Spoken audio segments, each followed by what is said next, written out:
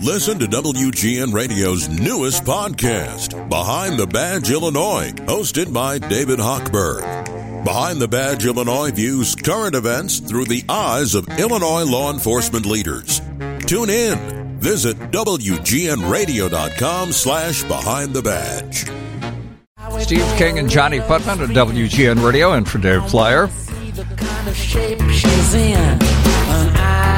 I love that song. I do too. Well, that satisfies the listener who said, well, you haven't played any Rolling Stones. You know, they did a song the other night they've never done before. That's true. Yeah, we might have time to sneak that in too, so hang in there. They performed live a song that they've never performed in concert before. Mm-hmm. So, but car stuff is what we're all about right now. And for many, many years, we have been very proud to be members of an organization called the Midwest Automotive Media Association. Mama, yeah. And it's a group of automotive journalists who do road testing of cars, and you can find some of our video road tests up on Consumer Guide Automotive's website. And joining us now is the man who is the publisher of Consumer Guide Automotive's website.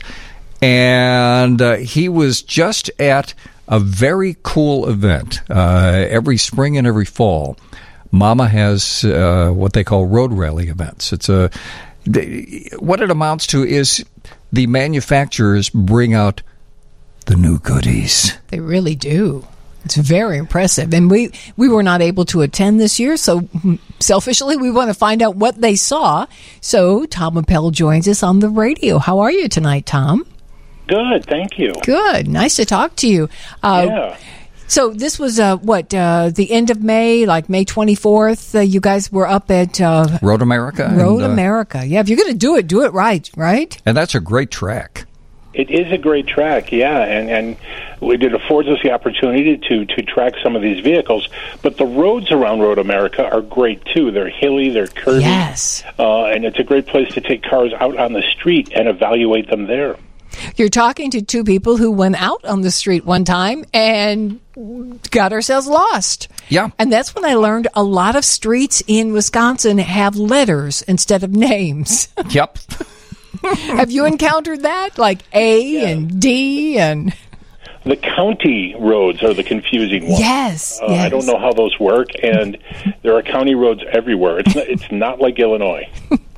So what is it that you got to see? What did the manufacturers bring for the Midwest Automotive Media Association folks to see? This was a wonderfully normal-feeling rally in the near aftermath of COVID, I guess. And what we had was 70 vehicles. Oh, my God. And nearly 90 journalists. So we were all busy all the time. So there was all sorts of stuff to see. But the big news this year was how many electric vehicles we had. Mm-hmm. It happened sort of overnight, but now 10% of the vehicles up there were electric. There was a lot to drive that plugs in. And 10%, that's a significant change. Mm-hmm. Oh, it is, yeah. We used to have one or two electric vehicles there, and it always felt like a token presence. And now these are mainstream vehicles being launched right now that people can buy. And they're on the affordable side of the scale. Well, speaking of that, you told us something during the week when we talked, and this is kind of a sort of a breaking news thing about an electric vehicle that is being reduced in price and is going to be much more affordable to a whole lot more people. You want to explain what that's all about? Yeah, the Chevrolet Bolt EV. That's Bolt, B as in boy. Yeah. Yeah, has been secretly the best-selling electric vehicle in the United States that wasn't a Tesla for a number of years. They didn't sell a lot of them, but they were selling pretty well. And then Bolt got into trouble. Chevy got into a little trouble where they had some battery fires. I think the count was 18 total. So they recalled the vehicles and took them off the market just as things were getting interesting. And people were becoming more interested in electric vehicles, and as gas prices started to climb. Well, the vehicle is back. It's been mildly redesigned, much to the better, and it's got all new batteries. The old batteries have all been replaced, and the new vehicles don't have any batteries that relate to the ones that were involved in the fires. But the interesting thing was they had, for the introduction, they lowered the price, but they have further lowered the price. They announced that this week, and these vehicles are shockingly affordable. What do they start at? $26,000 for the EV and 8 for what they call the EUV, or electric utility vehicle. Now, what kind of a range are we talking with these? Depends on the one. I think it's 247 for the EUV and 255 for the little subcompact hatchback. Miles, yes. I want to establish that for people going, what? How could that be? Because I was just at the gas pump today, and I paid $6.49 a gallon for premium. Ouch. Yeah. And I was thinking, miles, 200 plus miles. That looks pretty good. So are there going to be enough of them? I mean, if there becomes a frenzy and people want one of these vehicles, are we going to be able to get them? This is what I think is happening. General Motors is entering the EV age in kind of a hurry. So they just introduced the Hummer. If people saw that, they brought back the Hummer name for a GMC product. But the big news is that this summer, the Cadillac Lyriq is going to be introduced. That's a gorgeous vehicle. Altium. I'm sorry, Steve? That's a gorgeous vehicle. It is absolutely gorgeous. I agree with you completely. That's coming out. They've announced a price for that, about $63,000 to start. But that's a beautiful car, and then they've got the Chevy Silverado EV coming later. And I think what Chevy and what General Motors want to do is, whether or not they lose money on it, they want to start selling in volume so they can start to claim a position in the EV market. So those three vehicles are going to be launched slowly. But I think the Bolts, they want to sell in volume just to get stuff out there. And what is the timeline for GM going all-electric vehicle? That's interesting, because General Motors division Buick wants to be all-electric by 2030. Cadillac has made a similar announcement. General Motors is a bigger corporation, which includes Chevy and GMC. That's going to be later, I think. And they're talking like 2035, I think, for that. There's a big couple of asterisks there. Their medium-duty trucks and their heavy-duty pickups probably aren't going to go electric anytime soon. Now, as we talk about the technology, we also need to talk about the availability of the technology, because there have been supply chain problems for chips, just about every manufacturer for chips. But correct me if I'm wrong, but some of the manufacturers are saying, okay, the heck with that. We're going to build our own chips in this country and try and eliminate that problem. What's the latest on that? I'm not aware of any manufacturer that has successfully created a new supplier yet for microchips. I think that in the future, they're not going to make this mistake again to rely on too few suppliers. But right now, we're still, I think, in the throes of an extremely constrained market. And in fact, sales last month were down to an all-time low. Since the Great Recession, there was about 12 million. Cars are now selling at a 12 million annual pace, which is down from 18 million in a healthy year. And isn't that really for two reasons? One is, we said, the availability of some of the chips, but also some of the stuff that is stuck on offshore barges that can't get into the country. That is a problem, too, and that would be stuff that's imported. I think about half the vehicles that people buy here are imported, so some of them aren't affected, and I think that situation has improved somewhat. And it's interesting, too, that companies like Tesla never ran into the supply chain problem. They had secured a supplier for their microchips and didn't actually end up as dinged by this as anyone else. We're talking with Tom Appel and talking about cars. Tom joined us for many years as we would talk about cars on our overnight show. Tom is the publisher of Consumer Guide Automotive, and we'll come back and talk more about cars on WGN. Steve King and Johnny Putman, and for Dave Plyer at WGN Radio. Bit of musical minutia. One of the things I always loved about that Beatles record is there's a part of the song where they do harmony that basically is a replication of the Cadillac horn sound. What? Yeah. That part where it goes, you can do something. If you listen to the harmony there. What? Who knows what the Cadillac horn sound is? Oh, wait a minute. By the way, Tom Appel, publisher of Consumer Guide, is with us. Tom, am I wrong? At one time, now it's not as distinctive now, but at one time, the Cadillac horn had a very distinctive sound. Am I right? I feel bad because I don't know this. Thank you! What? Oh, my God. And you call yourself an automotive expert? I did until very recently. Pardon me, but the hell?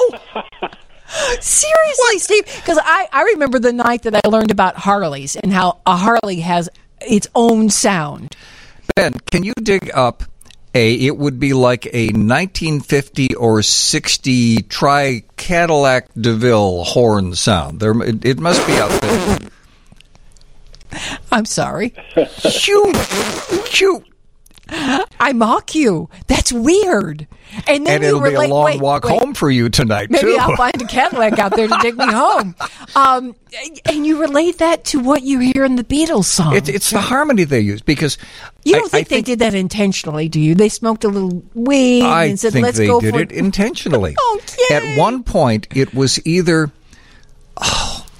there were either 4 or 8 different... like iterations of it, like horns or things that made a horn noise underneath the hood of the Cadillac. It was a very distinctive sound. Oh, Tom, I'm so happy you're here. And I want to say it was somewhere in the 70s to 80s that they kind of changed that. I guess it became too expensive for them to keep doing that. Yeah, like a vanity horn. You don't know about this, Tom? No, and it feels like something I should know, and I will be shamed at the office on Monday. Oh, boy, as you should be. Well, hey, this is something for you to write about. You can put this up on... Do your research, and then wink, wink. Do your research, Tom. There's so much research to be done. But I'm still in awe of the fact that you would listen to the Beatles song. If you listen to that one harmony... No, I don't hear that. I do not hear... No, it's... Like I said, Tom, I'm so happy you're here and we're on the same side. If it matters, I do think that's a great song. It doesn't matter now. Doesn't matter, Tom. You lost your chance. Yeah. Okay, well, while Ben is looking, I will ask you, when you were at the Mama Road Rally, whether it was battery-powered or whatever, were there any things that you just said, wow, that's cool, I want to drive that?